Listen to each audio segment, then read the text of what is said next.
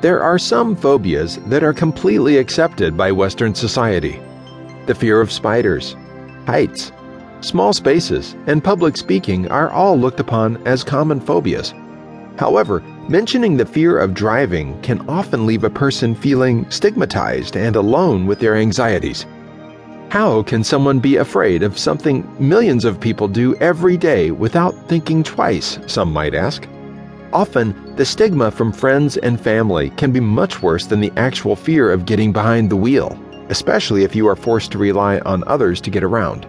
Many will never have to confront their fears if they live in a city that provides substantial public transportation. Others resign their independence, pride, and dignity by never confronting this phobia.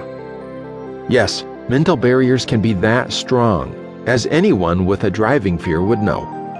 As impossible as it may seem at the moment, people get over their driving fears every day. No matter your reasons for avoiding the roads, a fear of driving is just like any other fear. It can be conquered. You can drive, even despite still being afraid of driving. All you need is the right mindset and some preparation.